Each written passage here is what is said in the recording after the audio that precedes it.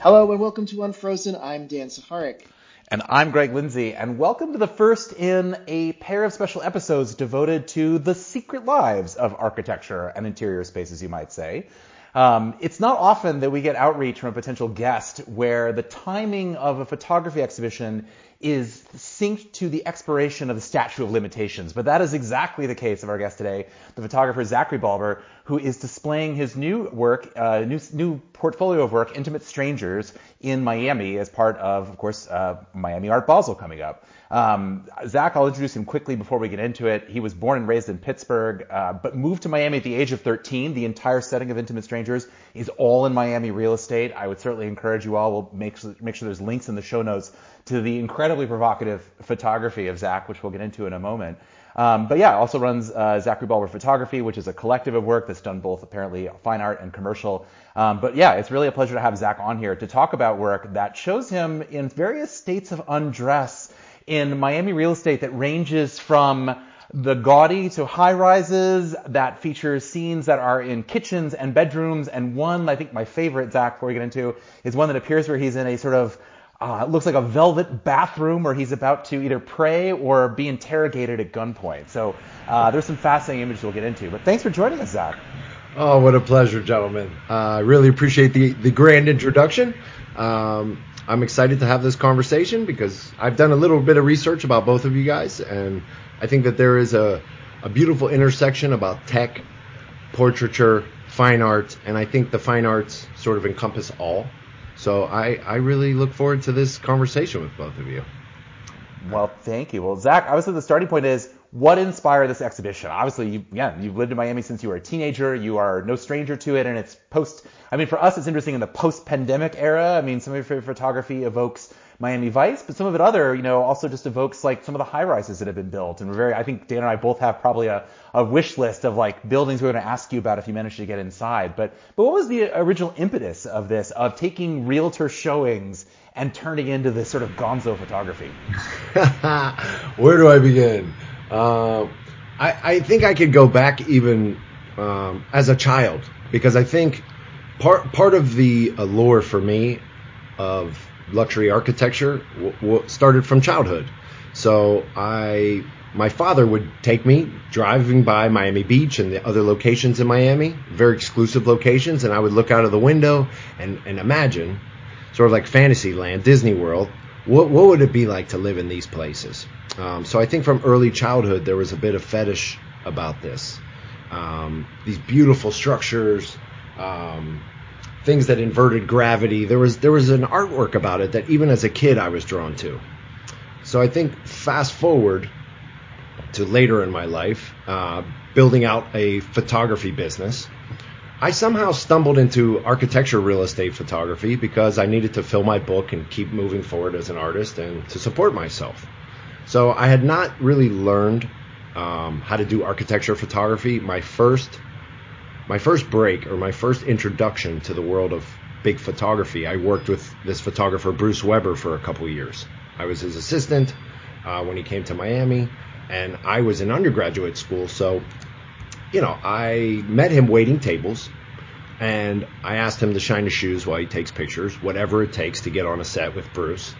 And about 2 weeks later, he asked me to be a part of Abercrombie & Fitch Summer Season Let's Go. I didn't know what an f-stop was. I didn't know what shutter speed meant. I didn't know much about anything. So I'm catapulted from waiting tables to the highest level fashion photography on earth that I just was not prepared for. So I got sort of wooed. I feel like I got seduced into image making, not just from Bruce, but I think as digital technology kept becoming more and more, I kept seeing essentially how we frame ourselves, how portraits get created, how we portray ourselves now.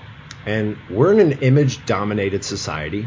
And there's a writer who I love, is a dear friend. His name is Marvin Heiferman. And Marvin Heiferman, I feel like, is a modern-day photo or image theologian who works with scientists, works with artists about the use of images. He published a book called Photography Changes Everything. And it's a little excerpts about how photography has changed every aspect of modern life. And let me dive back into the real estate idea. So I'm starting to build my portfolio, and I work with a company in Chicago, will remain nameless. And they asked me to be the Miami market lead for their photography division in real estate. So I didn't know much about it. I was willing to do it to support myself. So they start sending me on photo shoots, and I'm going to visit, middle class homes. I don't want to say poor homes, but middle class, upper middle class, and then occasionally I would have these like delicious treats of the major luxury and opulent places. And I just couldn't, I think we all imagine how people live, but I think when you see it on a daily basis, it starts to change the way you think about yourself, how you live, what your environment looks like, what does home feel like. And I think I met this architect from Mexico who works with private clients, and he lives with them for 3 months, and he actually builds their dream home based on their actual how they live in their space. So he sort of monitors their behavior, and I thought, wow, this is like a whole bubble that I've just never really uncovered or looked at. So I think the more I dove into this arena, I kept thinking, this is how people live. I'm being invited in as though I am royalty, like I am the photographer to shoot these big houses. So it felt like I was on a vacation, or I was being courted like a buyer. So I'm being perused through the houses. I'm showing the houses, the architecture, the little details, and I'm thinking, what a privilege this is. So I think it's important to establish that I'm an artist who went to art school and studied fine art. And I feel like the reason I feel that's important is because I think everyone now is a photographer, which is totally okay with me. Everyone's a documenter. I feel like we have all been sort of taught to commodify our own lives, run commercials on our own lives. So it's kind of, we're in a strange place of the commodification of everyday life. And I think after a while, shooting real estate got a little boring. 3 walls, this room, wide angle lens, let's distort this. And meanwhile, while I'm doing this, I'm watching the agents and the agent's assistants or the architects or you name it, who is in the space with me, sort of sneaking off to take their own selfies off of the $20 million balcony or in this beautiful egg chair or, and at the time, there was different times where I was single and I would go on dating apps and I would see people posting these pictures of this fictitious identity of them. Day in the life of me. Well, look where I'm at today. Look where I'm at today. And I thought, what a way to elevate your own personal image. And at the same time, it was frustrating because people were, women, men, they were portraying themselves in a way that wasn't real at all. Like, this isn't your day to day. You're a guest here. So I couldn't help but think, there's a writer named Susan Sontag, who I absolutely love, and she has a book called On Photography. And she says something to the effect of, none of us photograph things that don't matter. Like, we don't photograph things that don't matter to us, whatever that may mean. So I kept thinking, well, I'm always on this side of the lens. It would be kind of interesting to see if I become the subject of my own gaze, even psychologically speaking. I brought this to therapists. I worked with this woman in Estonia. So 2 of my best friends are information security experts, white cat hackers, some of the best in the business. So I think having them as best friends made me think about life, about the art world, about systems to be hacked. To be, the set of rules, Zach. There's a certain subset. So what are we going to do with this subset? How are we going to work outside the box? And so as an artist, many artists are waiting, hopefully, that their beautiful creations are going to be consumed by the well-to-do. And they're hoping against hope and playing chess as much as they can to get this to happen. So I sort of thought of this body of work like photo-Marxism, if you will. Because the agents essentially could get what they needed, which was real estate propaganda to promote the listing. And I could also leave with my Willy Wonka, Charlie and the Chocolate golden ticket. But I kept thinking, what's the harm in taking a photo? Because all these other people with Botox and pushing their boobs out and the whole thing were taking these selfies and promoting it on their pages and promoting their self-image as this elevated perception. And I thought, I actually thought of Cindy Sherman because she is another favorite of mine. And I thought how her film stills, where she really took on the personas of every woman. And I thought, when is the last time I saw a series of a heterosexual man try on all the sizes of what a man could be? And I don't think I've seen that. So a lot of what I want to do as an artist is to contribute like new type of images or new conversation of images to the medium of photography, because one of the questions that I think you cannot get around now as a photographer or as a photograph, they call it a lens-based artist now. That's the new cheeky term. So how do you make an image that matters in 2023 when when Twitter and Google, everyone's up billions of photos every day? And I've really been racking my head about this because I work with painters and sculptors who make one-of-one things, and they're very unique, and I understand this like preciousness of this. And photography is the middle-class medium. I mean, it changed everything. Before, you had to save, a lot of money, or if you're well-to-do, you could have somebody paint you and your family as like this family propaganda portraits. You could share them. It was a way to promote the family's image. And then photography came out, and now the middle class, if they saved for a whole month, could get this family image, and they could promote themselves as though they're doing well too. So I really love the idea of photography that just kind of knocked everything into this like democratization of power, if you will. So that's a lot. I would just say to start, thank you for all of that as a way of weaving together all those threads.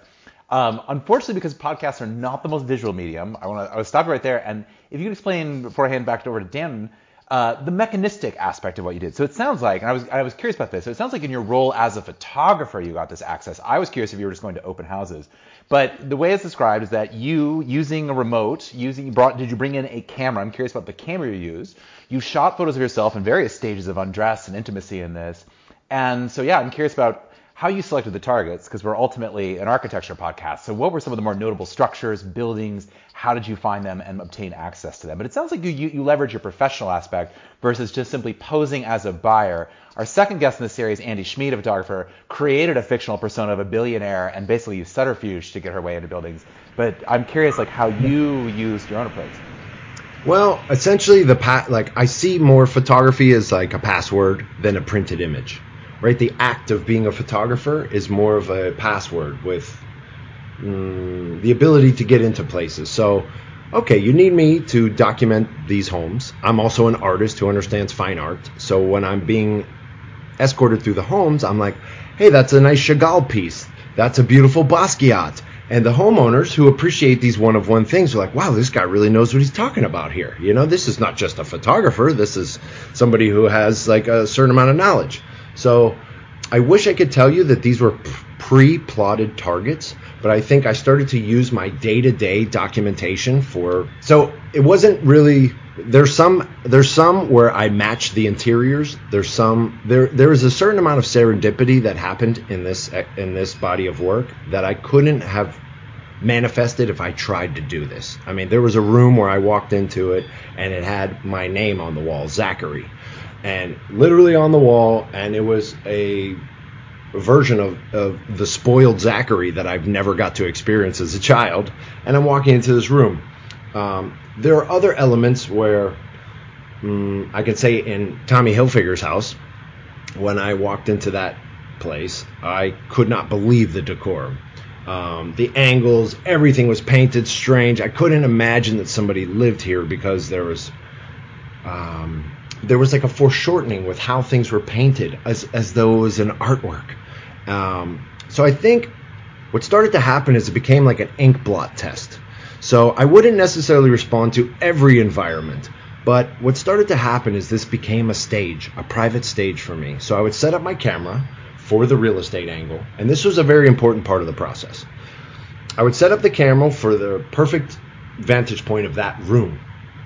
And essentially when the realtor was on the other side of the wall, tinkering on their phone or, what's going on, depending on what I felt like, I would impromptu perform in front of the camera.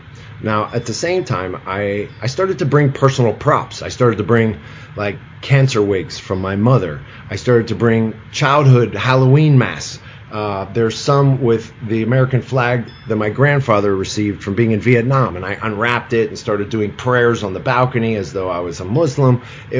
I just started trying on all these identities. So I brought this work to a shrink, and essentially what they alluded to, because I think the psychological reasons here are important, that when you're a child and you don't have a safe enough home environment to explore your identity, you don't explore it.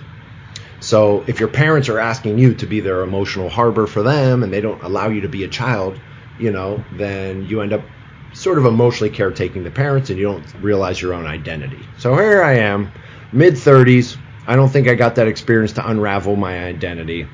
And here I am unconsciously unwrapping my identity into people's homes. So I think the impetus when I started was sort of a poke at affluence and the idea of fake identities. And you can't really own reality, but you can own an image of reality, which is more lasting, I think, than the reality itself. So I started to think more philosophically about the image taking and the document, how it's going to serve later, what's it going to be.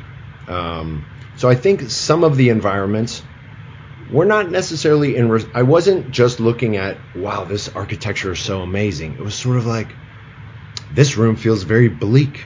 I walked into like an Orthodox Jewish room, and there's one image where I'm praying on my knees, and apparently as a Jewish person, you're not supposed to pray on your knees.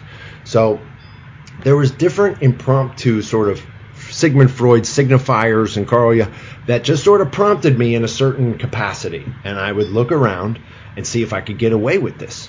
And I think part of the allure of this was the excitement that I could get caught. What would they do if they walked into the room while this happened?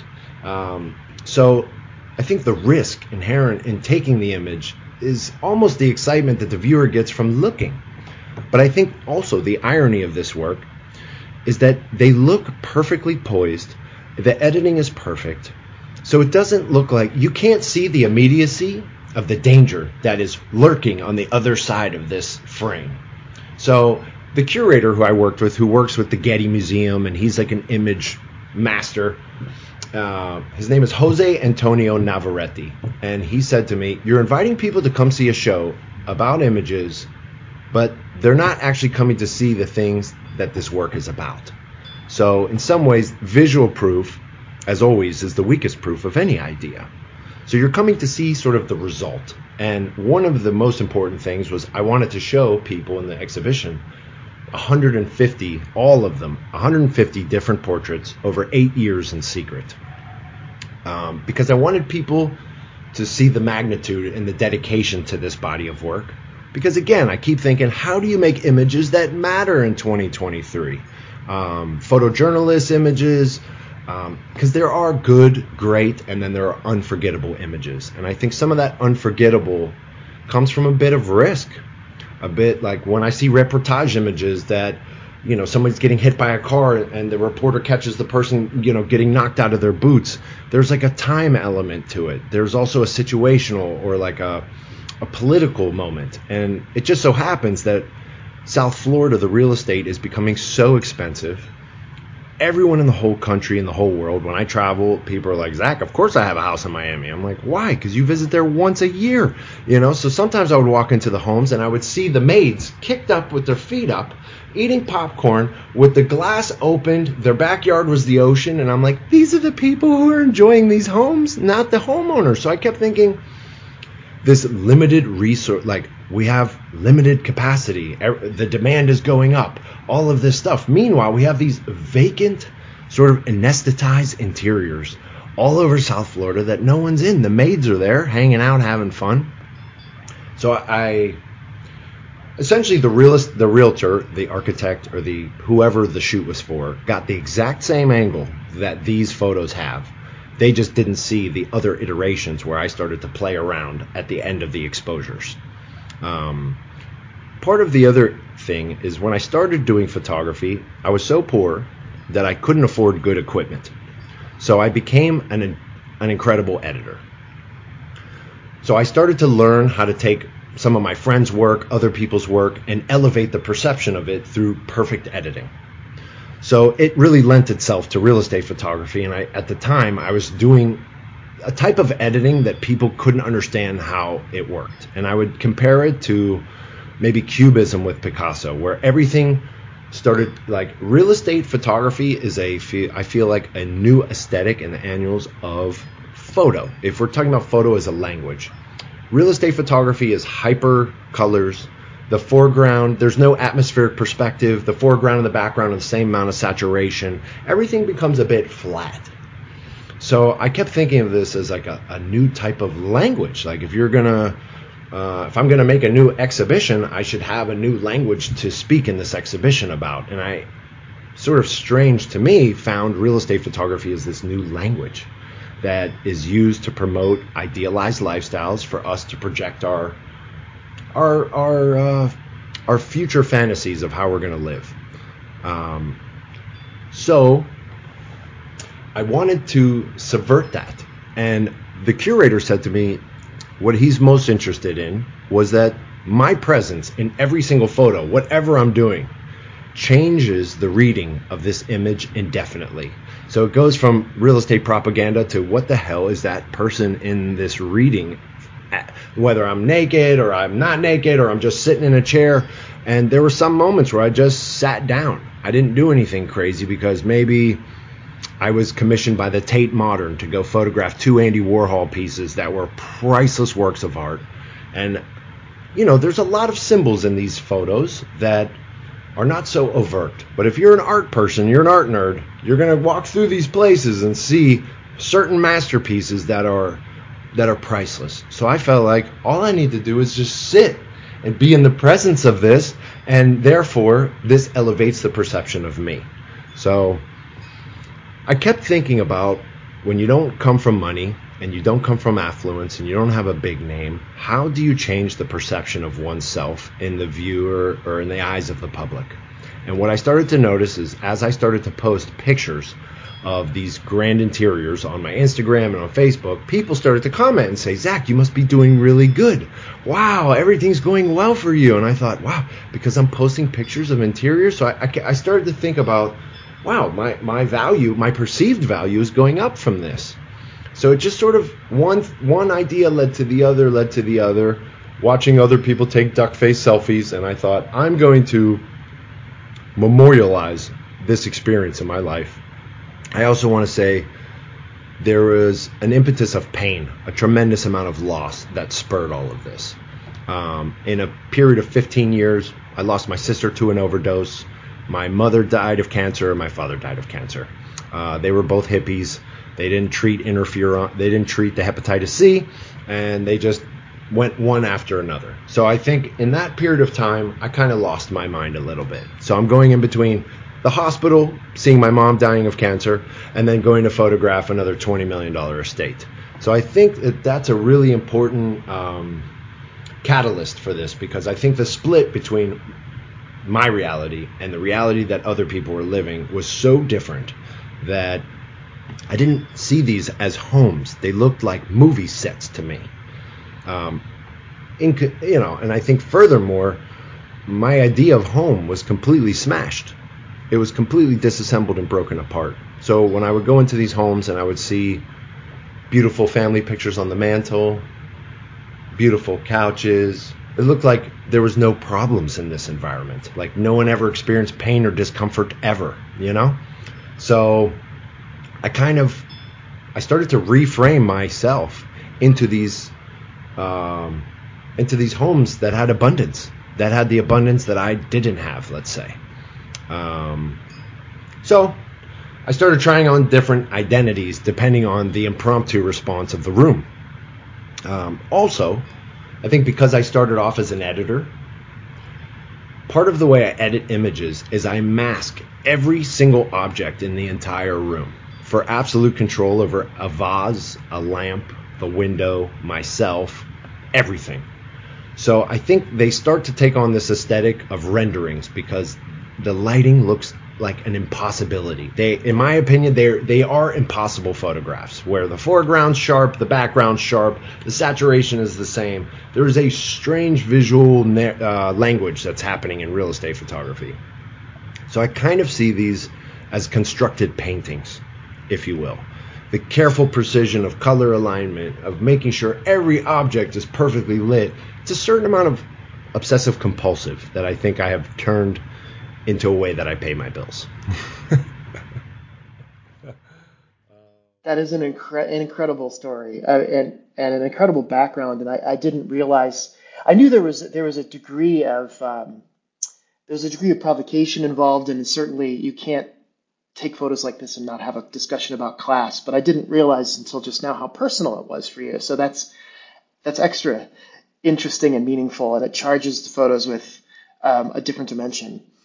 I guess I'll have a question of a little more tactical, which was, what was the most challenging photo that you attempted out of the 150 that you got, and when did you come closest to getting caught, where you were like, uh-oh, gig's up?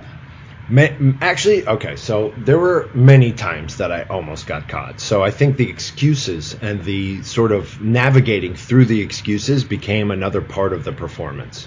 So I started to realize that if I told the agent that the angle for this room is behind the door, so I need to keep the door closed so I can get the right angle. So you're going to have to excuse me so I can do this. So there were many times where the door would open, the camera would move, and I would say, wait, please, the camera's right behind the door. Don't walk in the room. And they, oh, Zach, I'm so sorry. Is everything okay? Everything's going great. No problem.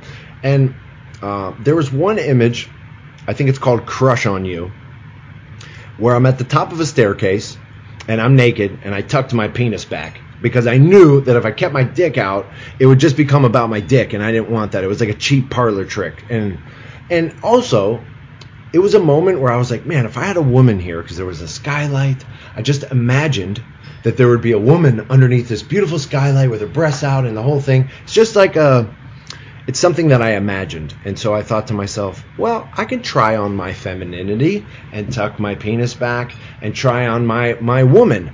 And I think there was a bit of freedom in that for me. Not that I'm confused about my sexual orientation, but that I think all men have a degree of masculine and feminine in us all. But I do think it's not explored and it's not spoken about. Maybe in the homosexual communities, it's much easier to have this kind of dialogue. But with guys, my family asked me, Zach, are you confused about, your orientation, And I was like, God, you're such a man. You're such a dense human being that doesn't understand that we have this like spectrum. So there's another moment.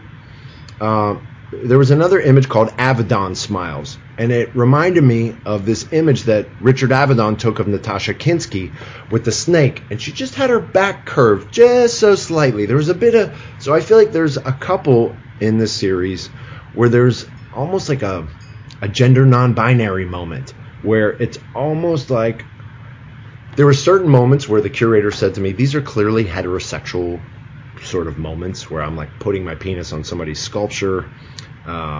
This guy spent about an hour and a half describing to me how important the sculpture was, and this was, I would say, the most risky image even for me to look at, because I didn't really deface or do anything harmful, which essentially I didn't really do anything harmful to this piece either, but I really was having a day where I just couldn't stand listening to the overzealous explanation of something that just didn't matter to me. And I said, when you leave, I'm going to put my balls on this sculpture, and I can't wait until you get out of this room. And, I would say that there was a curation of images in the show about the adult, because I think that there's so many ways to read this body of work. You could talk about loneliness. You could talk about architecture and interiors. You could talk about privacy, colors, interior, exterior, selfies. And I think that was the confusion for me for years with this work, that I was doing it honestly as a way to keep alive. Because I think when you're going back and forth between losing your whole family and you're being asked to document a lifestyle that you never reached and you may never reach, I think the split between these two worlds was a lot for me. So I felt like, you know what? I may be the help, I may be the this, but I'm going to memorialize myself in a way that I will forever be sort of imprisoned in this beautiful interior. So, sort of like a vision board for my future Zach. Or when I'm 70 years old, I'm going to laugh at the insanity and the balls that I had to do this type of work. And I think when there's no risk, there's really no excitement in looking. You guys are being privy, the whole world is being privy to seeing something that has been going on in secret for a long time. It was hard for me to keep it contained, I wanted to share. I would send pictures to my friends, like, hey, guys. It was almost like when you don't have enough money to go on vacations all the time or a couple times a year. My vacations started to look like, what new interior am I photographing this week? And these people's homes started to become my vacations. So in some ways it was like, Susan Sontag says, like, vacations are not even about the vacation anymore. It's just we need pictures that fun happened. We need the proof that this mattered.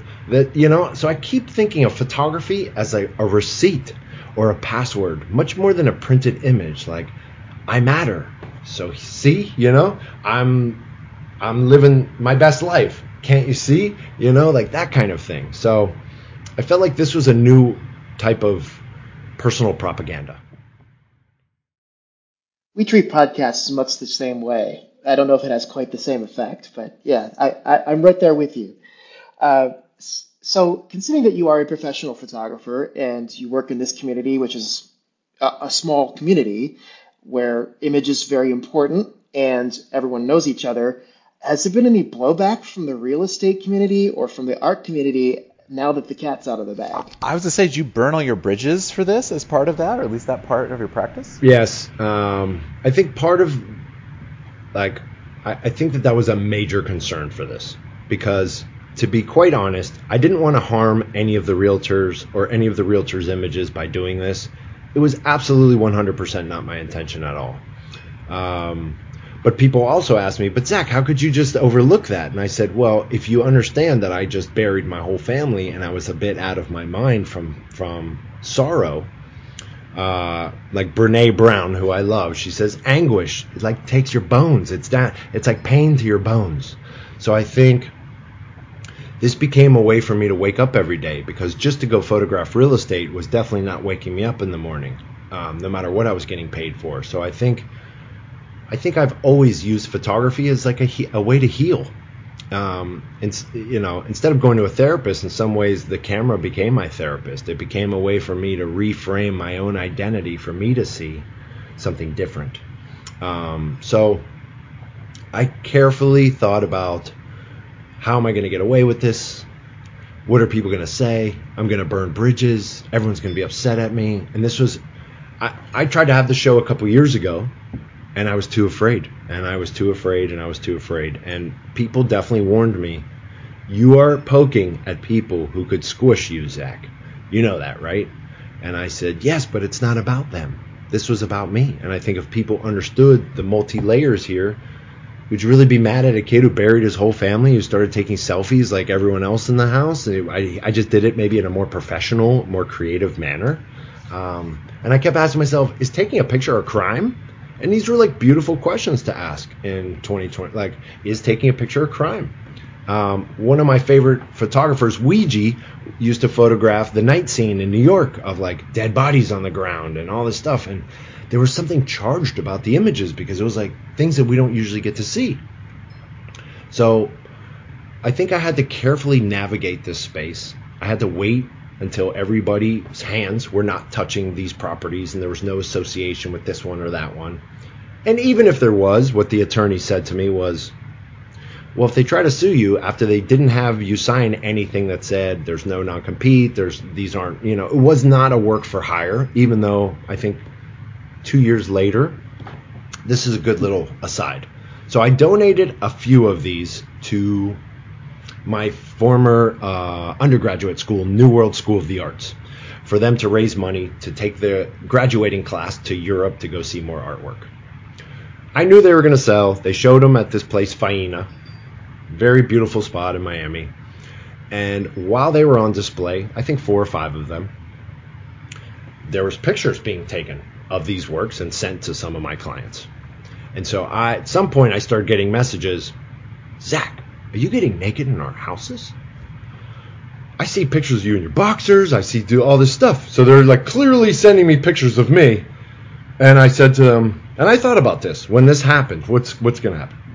And I said to them, you were right next to me. You don't think you would have noticed like a naked guy walking by you or something, And they sat with it and they thought, yeah, I think I would. I was like, you guys are with me the whole time. Like, you think that this, like, when did I have time to do this? You were with me navigating the houses. So like, how did I do this?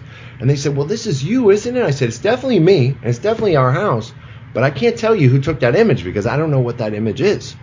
And I think from working with other conceptual artists, what they helped me do was they said, just keep prolonging it.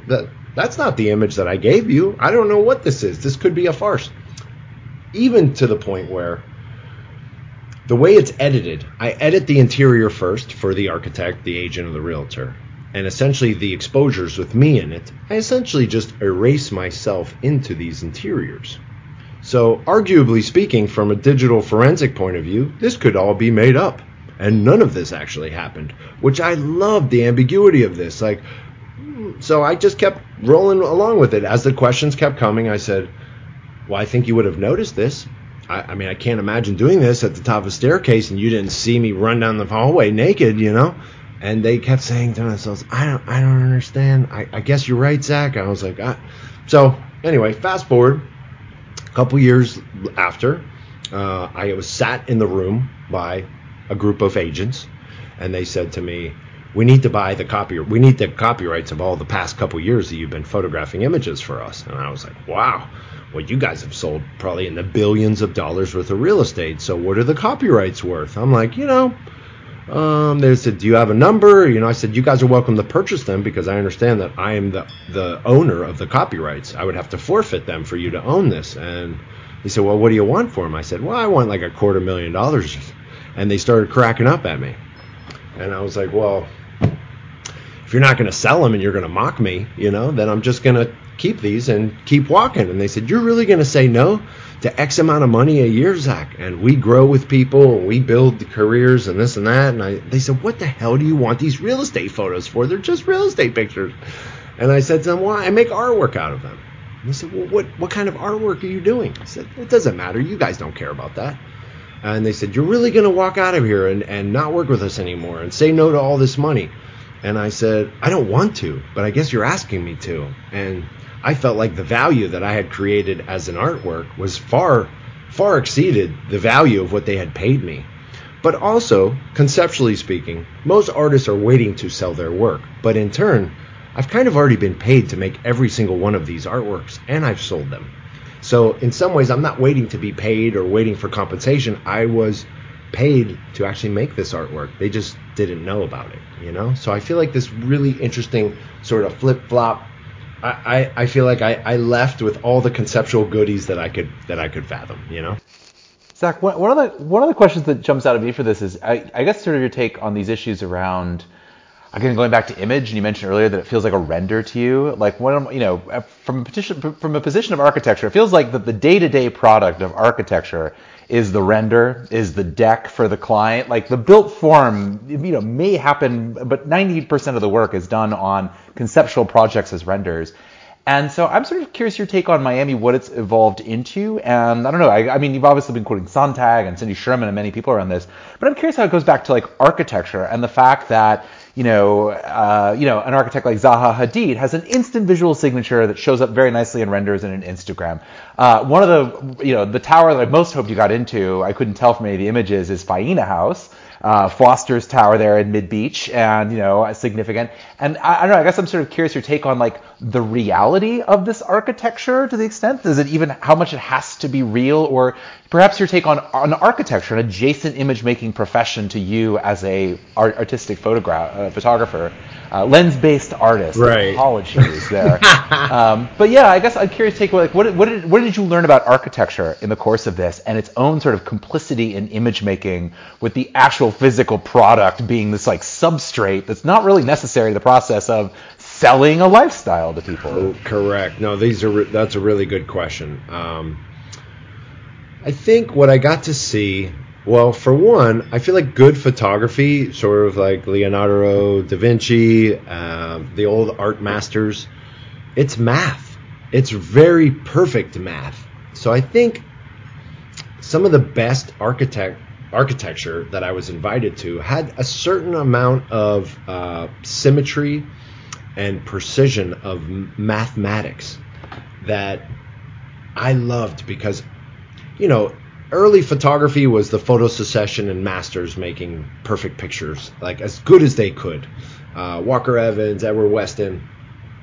And I think, there's a lot of photographers that shoot architecture that use tilt shift lenses to keep the perspective correct. And I think I had no idea, to be quite honest, how serious architecture really was and the amount of thinking involved.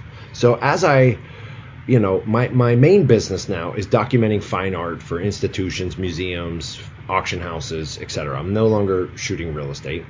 I think I was really enamored at working with architects because they are artists, but it's a different kind of art. It's the art of living, and it's the art of looking, and it's the art of like how much balcony can we squeeze out of this square footage. And so I feel like it was art with a practical concern for living space, for exterior, interior. I think sometimes Miami, there's an artist that I work with. His name is L'Oreal Beltran, and he's from Venezuela. And he made these, he took basically granite kitchen countertops and with the cutout for the sink and made giant monolithic sculptures out of them as like these pillars, because I think there are artists who poke at the bad finish and the sort of McMansion, if you will, of South Florida. And I think people who don't really know architecture or the history of architecture can't tell the difference between the styrofoam column and a real marble column. But there's this like play back and forth between I know what I'm doing here, and I asked the architect to make this like McMansion part of my house that makes no sense with mid-century modern. It's like this complete mashup. It's almost like a bad mixtape in some cases. So I think many of the places that I visited, I thought to myself, and I think that that's something that many people who have seen this body of work were most interested in. Look at the poor choices here, with all of the resources on earth to make whatever choice you would like. And these are the choices that you make. So I think that I was sometimes wooed and persuaded with architectural achievements where a master bedroom was hanging off the side of the house with no structural column to hold it up. I think I was able to see architecture at the grandest of scales, with the best thinkers and the best mathematicians, with dealing with space and spatial relationships. There's been many buildings that have asked, we have like an all-encompassing media firm, but that have asked us to create narratives that tell the story of these new type of buildings, the Zaha Hadid building. And how do we talk about this? And I, as an artist, am always trying to come back to the point, or the artist who thought about this, and we have to go to their work. Like Frank Lloyd Wright, we have to go back to the thinking of the structure and how this person thinks about space, because every architect that I worked with was really different about how they thought about space. Even drywall, they showed me like different degrees of drywall perfection that I was like, geez, how much is this drywall? I mean, I just couldn't, I'm like the poor kid going through Willy Wonka's chocolate factory, and I just can't believe the amount of choices and options and spatial relationships and plant versus over here, we need a dining room table, we need to, it's a lot of thinking that I don't think the average person really understands or gets exposed to. I think I'm trying to think of a building that or a place that really, there was many that really knocked my socks off.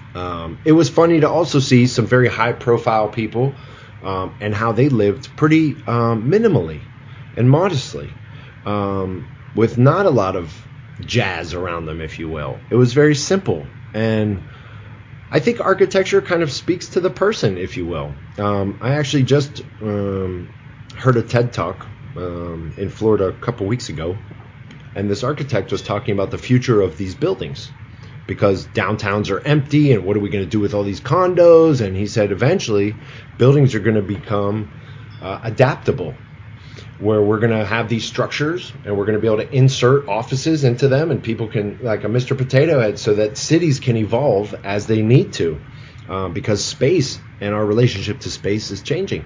And in Florida, one of the pressing concerns that I think I've asked many of the realtors and architects is, how do you keep building on a place that every expert that I speak with is telling me that we are going to be underwater at a certain point? And when it rains for more than 2 days here, we are underwater.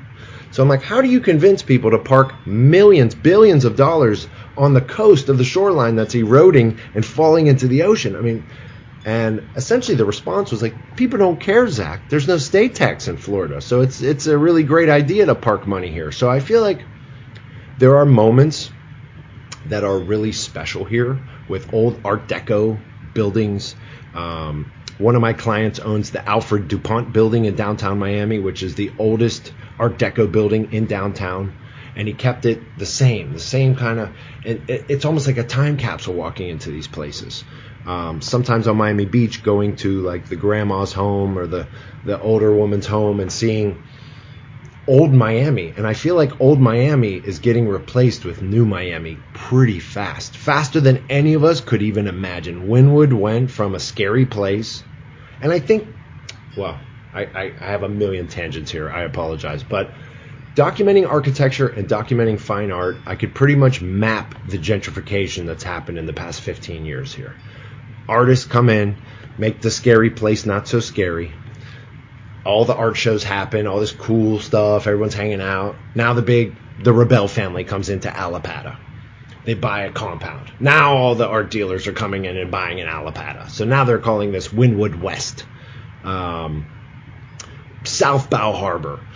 You name it. Any way to jazz up the coastline or the new area. So it's exploding in front of my eyes in a way that it's hard to keep up with. It's almost an unrecognizable city if you haven't been here for a little while. If you come back, you're going to drive through and think to yourself, oh my God. I mean, we had the same amount of people come to Austin and Florida, except the people that came to South Florida brought, I think somebody quoted like $25 billion, maybe even more, to this city for development. I mean, every block has a new skyrise being built on it, or an old one being knocked down for the replacement of maximizing square footage and revenue streams, And I don't know, because Miami, no one really thought about how the transportation system works here. This was sort of built backwards. We have the most intricate water pumping out system in the whole country because we are swamp that's below sea level at places. So I think what's happening now is the maximization of square footage is causing traffic that is insurmountable. There's nowhere for these people to go or move or navigate, especially at Art Basel season. Good luck to all the out-of-towners who don't know about the amount of construction and things that are happening. It's going to become an impossible city to navigate during regular business hours, Wow. I mean, you've definitely taken us on a huge amount of navigation through, I mean, everything. Marxism, politics, real estate, environmental catastrophe, Photoshop, renderings. I mean, we've managed to bake the world here in 49 minutes. I really want to thank you, Zachary. This is fascinating. And I really hope that we can get as many people as possible into your show. Art Media Gallery, Miami through February 23rd of next year. It's Zachary Balber, Intimate Stranger on Unfrozen. Thank you so much. Real pleasure, guys. Thank you guys so much. It was a real treat.